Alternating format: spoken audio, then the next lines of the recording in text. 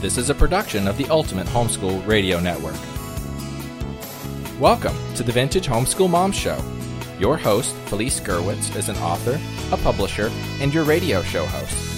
She will encourage, educate, and inspire you with answers to your most pressing questions, from homeschool, marriage, parenting, and much more. Felice loves to equip moms to live a Christian life because every moment counts. Be sure to visit her website at mediaangels.com. And here's your host, Felice Gerwitz.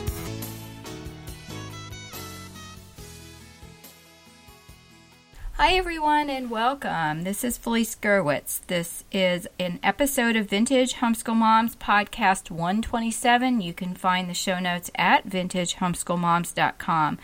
And I want to thank our sponsors, which is mediaangels.com, and we'll hear more about that in just a little bit. Hey, today I want to give out a couple of shout-outs. First, to Homeschooling IRL that is going to be publishing their 100th podcast. And where can you find them? By going to the ultimatehomeschoolradionetwork.com and looking for that bright red button that says Homeschooling IRL. You'll find Kendra and Fletch that have an amazing take on life. They are husband and wife. Kendra has been homeschooling for many, many years with the support of her husband, Fletch, who is a dentist when he's not podcasting for this network, and they do a great job. So I want you to go over and check out their show, and you can follow them on iTunes as well as many of the other podcast apps. I also want to give a shout out to our brand new show on this network, and that is the Homeschooling High School Podcast with the Seven Sisters. And if you wonder what the Seven Sisters, who they are and what they do, I invite you again to go to ultimatehomeschoolradionetwork.com and check them out. We're really excited to have a show that is dedicated specifically to homeschooling high school. And that is such a real blessing. That is one of the shows I've been actually praying for, that God would bring somebody along that would be willing and able to do that. And so they are taking that on, and I'm excited to have them on the network. So again, check them out. Their show is officially launched. Again, you can find them on the website, and soon they'll be available on iTunes. If you're listening to this in the archives, just check iTunes, and the show should be available, or you can listen on the website as well. Well, today I'm going to talk to you about an unofficial survey that I did on disciplining. In fact, I was with my youngest son in the car, and I said, hey, what do you think about disciplining that works? And immediately he just kind of looked at me, and I said, no, this is not, I'm not looking for some insights on, how to discipline you. I'm just doing this for my podcast. And he spoke for a good 5 minutes about, what he thought worked and didn't work. In fact, I was going into the bank, and I said, do you want to think about it? And he goes, no, I can tell you about it right now. And that was really enlightening. But I think the consensus is when discipline doesn't work, people get really irritated, as well as when discipline methods are unfair. And I looked at some interesting things on a website, and one of the websites in particular does not believe in disciplining or anything like that. They really are looking at it from the perspective of teaching our children to be able to deal with their emotions. And while I think that is wonderful and something that we definitely should incorporate with all of our children, they should, at some point self-discipline and, choose what is right just because it's the right thing to do and it's the moral thing to do.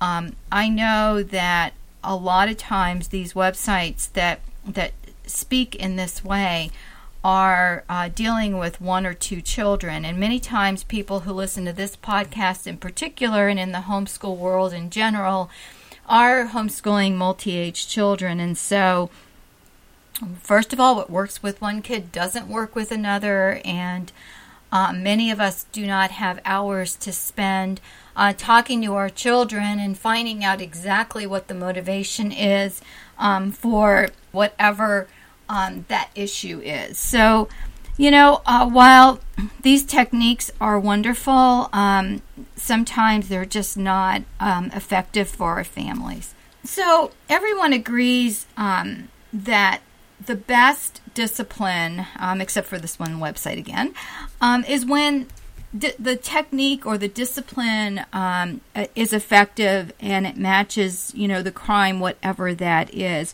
But even so, what works for one kid, again, doesn't necessarily work for another, and we don't live in a perfect world. So what is the parent to do? I know that for me, I had to start all over as a younger mom, and then later as an older mom in what worked for me. So for me, the key to discipline, and I know you've all heard this, is consistency, and I'm going to go over this a little bit later. But if your kids know that you're going to stick with what you say you're going to do, it does work wonders. And I have 5 kids ages now, 35, 33, 20, 18, and 15. And I've had kids, as a young mom in my 20s and as an older mom in my late 30s and then early 40s. And having kids as a more mature mom really helped me learn from my mistakes, but that doesn't mean I didn't still make mistakes. And the first thing I want to do is go over some definitions. Why do we discipline in the first place? And, it's something that we need to look at. And whenever I ask these questions, if you would just grab a sheet of paper and jot these down or think about them. And sometimes, I know for me, when I listen to podcasts, I just sometimes just listen to them straight through. And then later I think about what they said, and I'll go back and listen and take notes. And so whatever works for you. But typically we discipline because the kids have stepped over some imaginary line or they've broken a rule, and whether it's spoken or unspoken. And audio isn't so much about prevention, but that is wonderful when it works and when you are consistent about it. And so I want to go through a little bit about prevention because, again, that is, I talk about secret sauce, and that is one of the secrets for, I think, why my disciplining techniques have worked or whether or not they failed.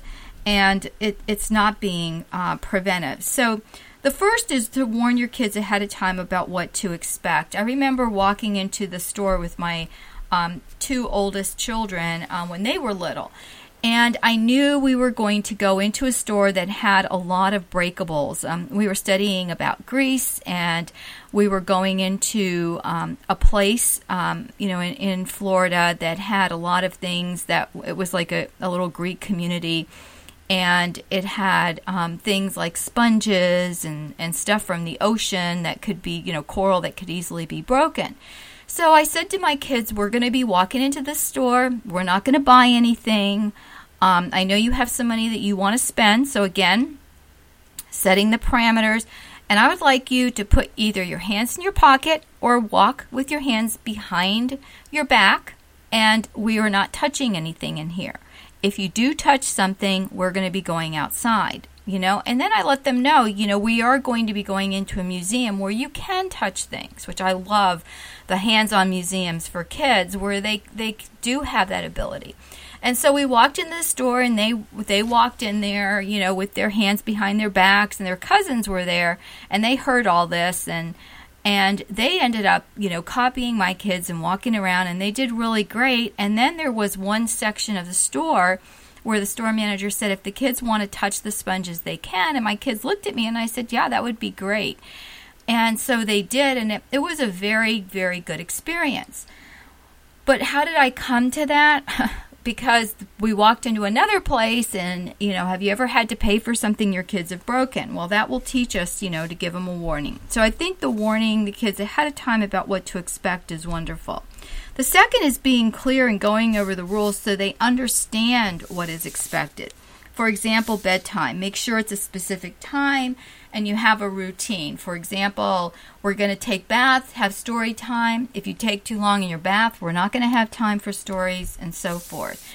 I know that some people have the routines down pat, and that really helps a lot, because otherwise the kids don't know what to expect. A lot of times my grandkids come over here, and they'll be getting ready to go, or they've planned to take a bath here, and they just haven't had time or run out of time.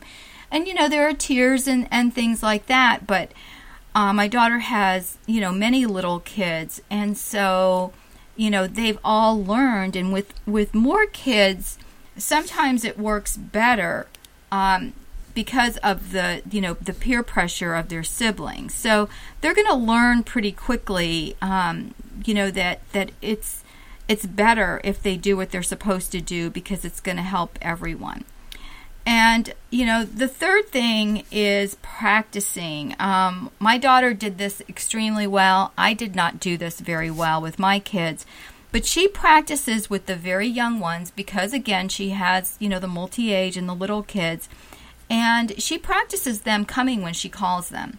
And she's been to my house, come to my house where she's had to say, "I'm sorry, Grandma, Benny can't play right now," or, they're coming over because we're going to do some kind of crafts, or, which I love to do crafts, and I was really sad when my little kids were growing up because I had no one to do crafts with, and so now my daughter is giving me all these little grandchildren, so Grandma's really happy, and the kids are happy because Christina is not a big craft person, and that's my daughter.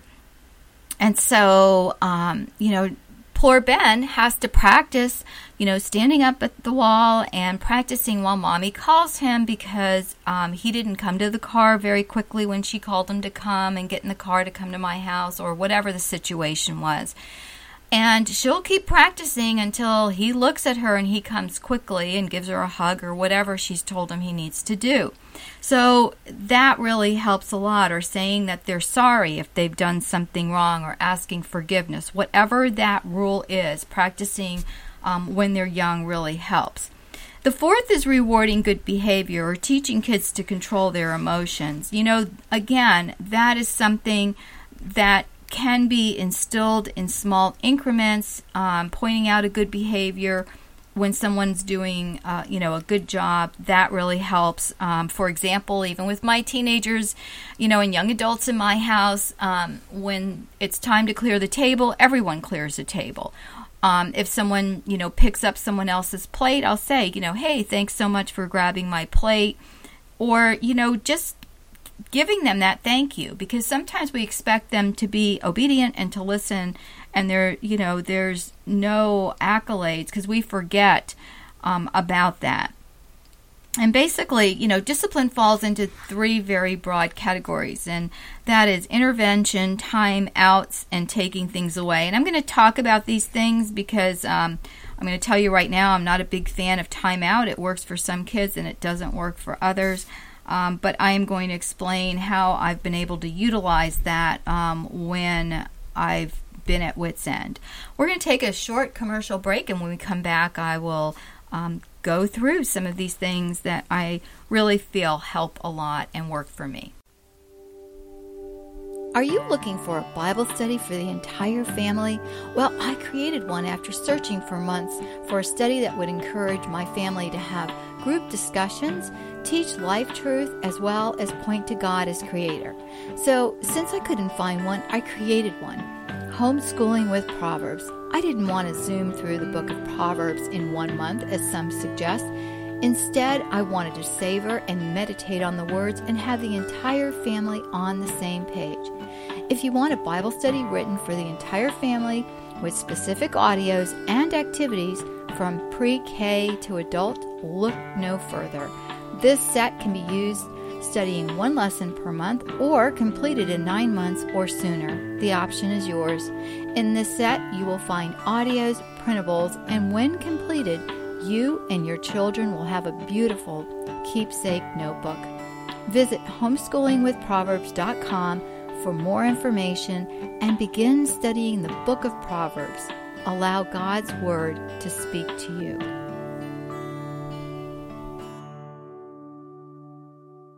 Well, hi and welcome back. This is Felice Gerwitz with Vintage Homeschool Moms, and today we're talking about discipline. This is podcast 127, and you can find the show notes at vintagehomeschoolmoms.com. Well, before we went to break, I talked about, how disciplining falls into three very broad categories, and I just wish that, we had the time to really delve into each one of these, but I'm going to give you some things that have really worked for me. And each child, I really feel, is a puzzle, and we have to figure out what works. But one thing I want to discuss in this podcast is that, number one, without prayer, we can do nothing. So, I really have prayed disciplining my kids that it has fit the crime. And when they were little, it was really easier to discipline them. And I've really had, out of my 5 kids, one that is the most difficult to discipline, and that is my oldest child. And I remember when he first started driving, he had, some real attitude, and one of them was having a vehicle of his own. When they first started driving, my son and daughter shared a vehicle, and then at some point, that vehicle was sold, and then the kids each got their own cars because of different things. Neil started working, and Christina was going to college, and so when my son got his little dream truck, there was some real attitude there. There was a lot of this entitlement and sense of freedom that he had. Especially when they shared a vehicle, it was, having to coincide schedules and that sort of thing. And I believe this really stemmed from his not letting me know where he was going. And it was really at the very early stages of cell phones. And I don't even remember if he had a cell phone or not back then. Isn't that horrible? Cell phones was not something that everybody had, like kids and, adults do now. Everybody has a phone. But it was more of a luxury item back then. But anyway, I was so upset with my son that when he came back home, I told him, I said, I'm so upset with you that I'm going to pray that the Lord gives me, what your discipline should be, because I'm super upset. And he pretty much laughed, kind of scoffed a little bit and shrugged his shoulders and walked in. The child's too big to bend over and spank, which was what I wanted to do in my mind. And I wasn't always a big spanker. As a child, I was spanked quite a bit. My husband was very strictly disciplined, and so I think both of us weren't, that wasn't the biggest thing. My husband definitely more than I was, but screaming and yelling was the norm in my house, and I always said, I would yell and scream too because it made me feel better, but it didn't, then you look at the fallout of your kids. So, again, I learned that wasn't going to work very well in our family, and so anyway, going back to my son, when I was praying to the Lord said, take away the car keys. And I thought, that's going to be just such a temporary fix. And so I really got from the Lord, it wasn't just take away the keys. I kind of had like this little vision. I had this, in our laundry room, we had this little plaque that had hooks on it. And that's where my husband came in and put the keys, or we would put extra sets of keys on that hook, so that if someone needed to move my car, or something needed to get, one of the trucks needed to get moved, there would be extra set of keys there, so you didn't have to track the person down. And so I told my son, I said, because that's where I felt like the Lord said to put his keys, and I said to my son, I said, you no longer get the privilege of keeping your keys in your pocket. And I'm not just talking about the extra set of keys. You will keep your keys in the laundry room until, this changes and this behavior changes. He was so upset. I really didn't think it would even, what's the big deal, hang up your keys? But that really worked. And after that, whenever I would say, I'm very upset, I'm going to pray about what, the discipline should be, my kids didn't laugh anymore. It just took that one time. So that really works. So if you're at wit's end and your kids are older especially, or even if they're younger, I would resort to asking the Lord in prayer. The second is explaining to them that life is not fair. I'm not an advocate of asking my kids what color cup they want or what they wanted to do, especially because many times it would be, would you like to take a bath now? No. Well, when do you want to take a bath? A little later, or asking the kids things that are just setting yourself up for this big argument. Even when the grandkids come over, I have a specific cup that they can use. Each one of them has their own cup. I ended up buying my daughter this set of thermos cups, and it's assigned every day. They get a new one, and it gets washed out. And, that has worked really well. So we can do some things that really help our kids, not setting them up for, I always want the red cup, or I want the pink sippy cup, or whatever that is. And also explaining to them, for example, when they wanted to go somewhere, like let's say spending the night, and I would just say, no, we don't do that in this family. And they would say it's not fair. I would explain to them, that's right, life is not fair. And let's just get that over with. It's a life lesson that we all learn. I think that, we need to teach our kids to make informed decisions, and there are times to get them to do that. But again, in larger families, that is something that is very, very difficult to do, making everyone happy. And that's the problem. I think as parents, we want our children to be happy and well balanced, but we're going to find that our kids are happiest when they are doing what they're supposed to do and there is peace in the family. Another thing that I did was assigning things. Maybe this is the teacher in me, but I would assign things like, places where they sit at dinner time, or assigning seats in the car. And we did different things according to birth order. For example, when the kids were little and I needed to reach the car seats, they would sit where I could put them and reach their seat easily. But as they got older, my older, and this is of the older kids, like when I had the first two kids and just had the two until they were 12 and 14, and I had the next three in the subsequent years, it was easier to just take turns. We'd go one place and they would remember whose turn it was to sit in the front, and they didn't argue. But when I had the next three, first of all, nobody sits in the front because that was a new thing with airbags. And then secondly, when my oldest of the three was Nick, he would sit in the front and he would just look at the other two and he would just say, I'm the oldest. Mom gives me more responsibility. I take out the trash. So if you want to sit in the front seat, first of all, you need to be, this heavy and this height. He had it down to a science. He was an old soul, I have to say. And you're going to have to be responsible and take out the trash and do some of the things I do. And so I've got that as another line item here, enlisting the help of your firstborn. But, again, it depends on your child. My oldest wouldn't have been as diplomatic as my number 3 child is, because he was like the oldest of the youngest. You've got that? And so, when Nick and Ann and Mike were growing up, Christina, was in her teen years and then going to college when Michael was, 1 year old, I believe. And so, they weren't around as much, and Neil was working at that point. And so, anyway, assigning things really helped. I mean, to this day, Michael sits next to me because when he was the youngest, he sat next to me because I helped him with his meal. And so, to this day, he still sits next to me.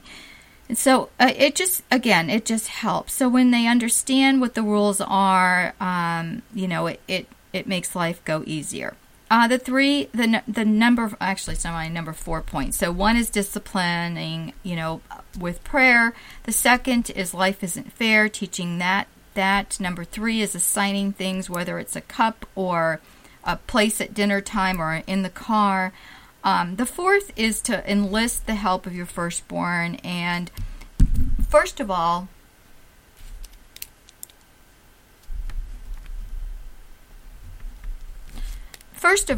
it doesn't work if your oldest is not kind. So, if they're going to be helping you with your disciplining, they need to understand the rules, and they need to discipline, if they're disciplining their siblings, with love. And what I mean by that is they're not going to impart, oh, you did this, so now this is your punishment. But they are going to help them to do what is right. And that could mean, we're getting out of the car, and the little one wants to dart into the road, and the older sibling grabs the child by the hand. Things like that. I have watched older siblings do absolutely nothing. We were at church one time, and actually leaving church, the building, and I just watched this little 2-year-old, running up and down the pews and having this grand old time, thinking it was like a racing, strip, and the older sibling that was a teenager sitting there just laughing at the 2-year-old being bad, and the mom talking and trying to stop her conversation to go get her child who was making a lot of noise. And so I thought about that later, and I thought, gosh, if it was my kids, that little one wouldn't have gotten away. Someone would have grabbed him. It happens at church when we go to church with my daughter and her little kids. If they're sitting with my older kids, which are initially, actually they're aunts and uncles, and one of the little ones is not sitting still, my daughter or my son will tell the child, you need to go sit with mom. They're not disciplining the little one, but they're not allowing the little one to be loud or do what is wrong while the service is going on. And so, things like that really help a lot. Same thing if we've gone out to eat and the kids aren't behaving, they get to go back to mom and dad instead of getting to sit, next to someone that they want to sit with. The fifth thing is, teaching our children, first of all, to control their emotions, and also what happens when there is a meltdown. So if there's a meltdown or consistent whining, one of the things I've done is said to the kids, listen, I will listen when you're ready to talk. If they're just screaming hysterically because they're angry about something, I'll first say to them, are you hurt? And they'll say no, and then they're screaming at the top of their lungs because they want to tell you, someone took my toy or whatever it is. The first thing I'll do is, I'll say, I'll listen when you're ready to talk. If that doesn't work, that's when I will put them in timeout. And especially if this is in my home, when I have the little kids here, the grandkids, and my daughter isn't here, because I read on one website they were talking about, remove yourself or walk out of the room. That's great if you have one kid, and maybe you can do that. But if I have one 4-year-old that's screaming at the top of their lungs because their 2-year-old brother took a toy, and I have 4 other little kids, I cannot remove myself. It's easier to remove the child. So the child has to go into the corner, and when they're ready, when they've calmed down, and sometimes they're that upset that they need to scream and yell in that corner.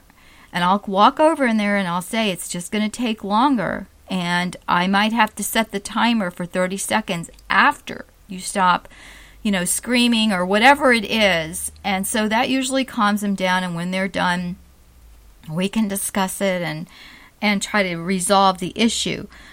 Another is avoid power struggles. I have to admit that, even at my age now, my teenage daughter had to remind me of this. So, the 2-year-old one day was really upset. Everybody was at the house, and we had dinner, and my daughter and son-in-law were out on a date, and we were all watching the kids, and I had a lot of help. And I was at the kitchen, and I remember the 2-year-old coming up to me and saying, I want my mommy. And he got really upset, and he started walking out. And I said, you cannot go outside. You need to come back in. And everybody else is on the couch and, has a babe or two on either side of them. And they have their feet up, and they're watching a movie and popcorn. And I'm sitting here arguing with this 2-year-old. And my daughter finally said, Mom, quit arguing with him. And I said, well, that's, he's ready to walk out the door. And she said he's not going to. And I kind of stood there and watched, and he did head out into the laundry room, but everything was dark, and he, quickly came back. And of course, I was ready to spring out, and we've have had the stubborn ones who have, walked out of the laundry room, down the stairs, into the garage, and into the front yard, no matter if it was dark or not. And, of course, Grandma gets the opportunity of following them out there. But once they saw the car wasn't there, then when they were able to come back in. And so, again, I was able to do that because I had help and the other kids were being tended to. Otherwise I probably would have picked up the kid and said, lock the door, which it's amazing how resourceful these kids are. And a locked door usually doesn't, work that well because they're escape artists and they're good at that. So, again, that's been the only time timeout has worked for me, and that is the other thing that I've had to say to the little one, if you can't be good, then your mom's not going to let you come back, or she's not going to let you stay, and that's another effective thing. Yes, that is threatening, but they know I will stand with it because I've had to I hate to complain about the kids because I want my daughter to, at least enjoy her evening out with her husband, but she will reinforce whatever it is that I say, and she's actually a lot stricter than I am. Number 6 is money. Again, I don't like to argue with my kids, but I would do the preventative thing before we went into the store. And, to me, prevention is the best advice that I can give. And I'm going to share with you something I'm a little bit embarrassed about, but it's a true story. After we built our new house, we went to the stores, and I just said to my kids, look, Mommy used to buy, and I'm a spoiler. I have to say my love language is baking you cookies or buying you something or giving you something for free, which is why I love this podcast network that I own, because I like to give things away. And, the audios are all free. However, at this point, it kind of backfired because I wanted the kids to know that, we're not going to be doing this anymore. So what did I tell them? I said, look, we are poor. We just built a new house. And so we cannot go to the store and buy toys and things like that. We are just going to have to buy our groceries and the stuff we need, and that's it. Well, unfortunately for me, my little kids shared this with their friends, and a well-meaning friend of mine shared the information with me and said, did you tell your kids you were poor? And I had to say, yeah, how did you know that? Well, come to find out, they shared it with her daughter, and so then I had to sit down and say to my kids, look, it's not that we're really, really poor, but Daddy and I discussed a budget, and since not only did we build a brand new house, but we had to buy a bunch of furniture for our now larger house, we want to just spend our money on, the things that we need for right now, and we're saving our money, and we're just not going to buy a lot of little toys, unless it's a birthday or something special. And so, they understood that, but I just had to let them know that ahead of time, because they might have seen, how the checkouts are horrible, and they stacked it against us parents or even the grandparents because there's gum and candy and whatever. So, that's one of the things that, you need to let them know ahead of time. The second is if it's their money. And when they were little, I would just warn them, that if you spend all your money, you're not going to have any left. And I just let them make their mistakes, and hopefully they'll learn from that, because when they get older, you can make recommendations, but it's not always going to be effective. And I am a hands-off pretty much mother and mother-in-law to my kids. They're adults and they need to make their own decisions. I don't tell my daughter how many kids she can or can't have. That's not my business. When I've been asked, how many children my daughter is going to have, who's now expecting her 7th, I basically say, what? It's not my business. It's up to her and her husband and God, what they feel directed. And I'm not even going to get on that topic right now because I could I have a lot to say about that, but I don't want to get off on another topic. The point is that we have to make decisions for our family and what works for us. And so, The biggest thing we want to avoid is a meltdown at the grocery store or allowing our kids to pitch a fit, and if they're not going to get something. And I really believe that consequences are important. I know that, again, on this one website that really irritated me, it had all these things about how consequences were ineffective and you really needed to teach them all this other stuff. And there was a lot of talking going on and a lot of empathizing and a lot of acknowledging of feelings. And while I have to say all of that is very well and good, that a lot of times it's self-serving and, it's not understanding that it's easier to run that red light, than it is to stop. Even with the consequences that happen here in Florida, you never go when that light turns green. Why? Because half the people are not stopping when that other light turns red. And so, if you're quick on the draw and you want to, just step on the gas, that is not the thing to do if you're driving the Florida roads. Because people, even though they know the consequences, it's death in a car, are going to run that red light. And so while it's great that people that are the psychologists or that, write these blog posts want to explain, that consequences are not always effective. In that case, I would have to say, they're right to a degree. But another is allowing our children to learn those hard lessons. The hard lesson of when you're not, listening to what you're supposed to do, you're not going to get to have your friends over to play, or you're not going to get to go to your game tonight. And that's a hard one because especially if the coaches are relying on a child to play. I know one time in Little League, all the parents were really upset. Our catcher was really good, and his dad is a police officer, actually a sheriff, and he was sitting next to his dad in the bleachers, and I didn't say anything. Because it's so funny, we kind of had assigned seating in our Little League where the moms and dads sat, and I always sat at the very top because you had that support in the back, and the sheriff sat next to me or near me, and his son was there, and I just looked at him and smiled, and his wife came and she was pretty upset, and apparently he had not gotten a good grade on a test, and all the other parents were like, oh, is he okay, is he sick? And sheriff shook his head and said, no, he's fine. And he didn't give any more information, and everybody was wondering, well, later I found out what had happened and everything, and all the parents were upset because we lost the game because our catcher was really good and, he didn't get to play. But I told the dad, I said, look, this was not a playoff game. This was, yes, we lost a game, but I think that what he learned was so much more valuable. And that was his dad told him to study for his test. He did not study for his test, and I don't even remember what grade he got. He didn't fail it, but maybe he got a B or a C. And his dad was trying to teach him a lesson that, I told you that if you get your C's or whatever grade it was, you're not going to get to play.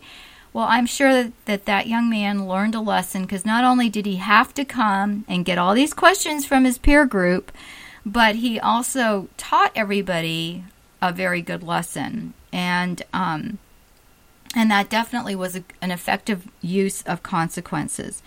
The seventh is consistency, and that is very important. If you're the threatening, repeating parent, and you never say what you mean, or you change your mind, your kids are going to be upset, and they're not going to trust you. And I'm going to share a story about spending the night. And truthfully, the problem here was I didn't like my kids to spend the night, period. And that was my fault for even allowing them the opportunity to spend the night because I set myself up with, again, we want our kids happy and everybody else is spending the night. Well, one of my daughters really loved spending the night. And so she wanted to talk to her friend on the phone, and every time she talked to her friend on the phone or we went on a little homeschool field trip, invariably they'd want to spend the night or get together afterwards. So I said to my daughter, yes, you can call your friend, you can talk to her. However, You may not ask her to spend the night, and if she asks you, you will tell her no. Do you understand that? And she said yes. Well, next thing I know, she's handing me the phone, and she's not asking me to spend the night, nor is her friend asking me to spend the night. However, the mom's on the other end, and the mom is asking me if they can spend the night. Now, she didn't get the whole entire memo of what I had told my daughter, and I said to the mom, thank you so much for inviting her, but no, she will not be able to spend the night, and let me explain why. And I told the mom, who of course didn't know, that I had already said to my daughter, don't plan this. And when we got off the phone, I was so upset. I said to my daughter, and this was a rash decision, which I did not stop and pray about it, but I had to be held accountable to my words because I made such a big deal about it. And I said to my daughter, I said, not only will you not spend the night this one time, but you will not spend the night for 1 year. And we're going to mark it on the calendar of when this is. Well, of course, she had a meltdown, and I sent her to her room, and, mom's not fair, and so on and so forth. But I held to that. But not only that, everyone else found out about it. And I would hear things like, one of my friends told me, she goes, oh, this is great, because now I say to my kids, do you want me to do what Mrs. Gerwitz did to Christina? So now that my daughter is an adult with kids of her own, she understands my aversion to spending the night. And she doesn't allow her kids to do it either, and this was a hard lesson for her to learn. It was hard for me to stand by, for an entire year. And by the end of that year, I just basically explained to my daughter, that I wasn't happy with it. And I believe at that time she was in the 2nd grade. And I just didn't want to set a precedent. Why don't I like spending the night? I explained to her, number one, it's never ending. Once she did it, that was it. The second was, I told her, I said, you're so exhausted from staying up late. Then you're sick, usually when you come home, because you've eaten so much junk, and it takes you days to get over. And the third was that, her behavior was atrocious when she did get home, and it took days to get back to what is normal. So when I say no, it means no, and I had to learn that I could not vacillate on it. I remember my son one time saying to me, this is my oldest, and he would say, you said I couldn't do whatever, and when can I earn it back? Because I was letting them earn back whatever it was that they wanted. And so I found out, you know what? I'm setting myself up because they're just thinking, okay, well, I did this wrong, and I can earn it back. So I had to, again, explain to my kids, no, that is not right. And I had to say, that when I say something, I mean it. And the same needs to be for them, which brings us to point number 8, to be responsible for your words, and they need to be responsible for their words. So whenever they say something, like we just had a no swearing rule in our family, and that was it. You don't want your kids growing up like my niece, who will remain unnamed. But we're, as Catholics, we give up something the 40 days before Lent. And, she sent me something, a text, and said, oh, no, I didn't give up candy this year. I gave up swearing. So, of course, I gave her a really hard time about this. But, are you kidding me? This is what you have to give up? And we don't want to, and I know as a kid she didn't swear, but you don't want to grow up into that, whether that's what your workplace is happening in your workplace, or, if you just think that's cool. And, my boys work on a construction site. My husband works on a construction site, and there's a lot of swearing that goes on there, but it's not permitted in my family or in the home. And I know it's happening when it slips at home. And so, my husband, I'm very grateful and thankful that he isn't, one who swears. So praise God for that. And so, it is something that you want to make sure, and especially taking the Lord's name in vain, which is so sinful and not accepted, and nothing that my kids do. However, even quote unquote the minor words are not acceptable. So, we want to teach our kids very young that they're responsible for their words and, of course, setting a good example. And that precludes all of this. If we're having a meltdown like the 4-year-old and arguing with the 4-year-old and acting like a 4-year-old, then we're not setting a good example. And I didn't even touch on our example. I'm assuming the best from all of us. The reason I'm talking about the responsibility for the words, I'm going to use the example of boredom. If my kids ever said they were bored, I'd say to them, wow, that's amazing, because you know what that means to Mommy? And they'd say, what? And I'd say, being bored means, Mom, give me some work to do. Believe me, my kids quickly learned how to entertain themselves. My kids never said they were bored after the first initial times. Because if they did, that's exactly what I would say, and I would give them some type of work to do. Either it was a little bit more schoolwork, which I always said, isn't it great being homeschooled? Because Mom can always find more schoolwork to do.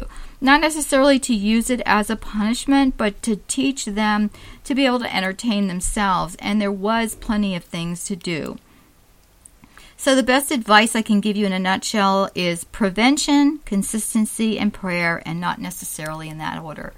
Listen, God bless, God gave us these kids, and He also equips us with the tools that He wants of us. If we're grounded in His Word, we're reading the Bible, we are praying, we are being consistent, we are immersed in what the Lord wants for us. We're not going to have to answer questions like, well, how many kids, is your daughter going to have or not have, or deal with this sarcastic response from people.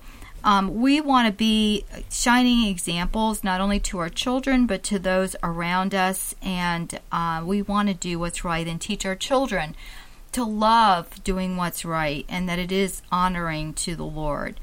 So I just pray that this audio has been helpful. Please drop us a line at vintagehomeschoolmoms.com. You can comment at any time on these posts. And if you want to really thank me, if you go over to iTunes and leave me a comment there or give us a star rating on this show or any of the shows on our network. And be sure to catch that new show coming up, which is the high school podcast, and that is the Homeschool High School Podcast. Again, thanks so much. God bless, and I'll talk to you soon. Bye-bye. Thanks for tuning in to the Vintage Homeschool Mom Show. Visit Felice at MediaAngels.com and TheVintageHomeschoolMoms.com. Vintage Homeschool Moms is a production of the Ultimate Homeschool Radio Network.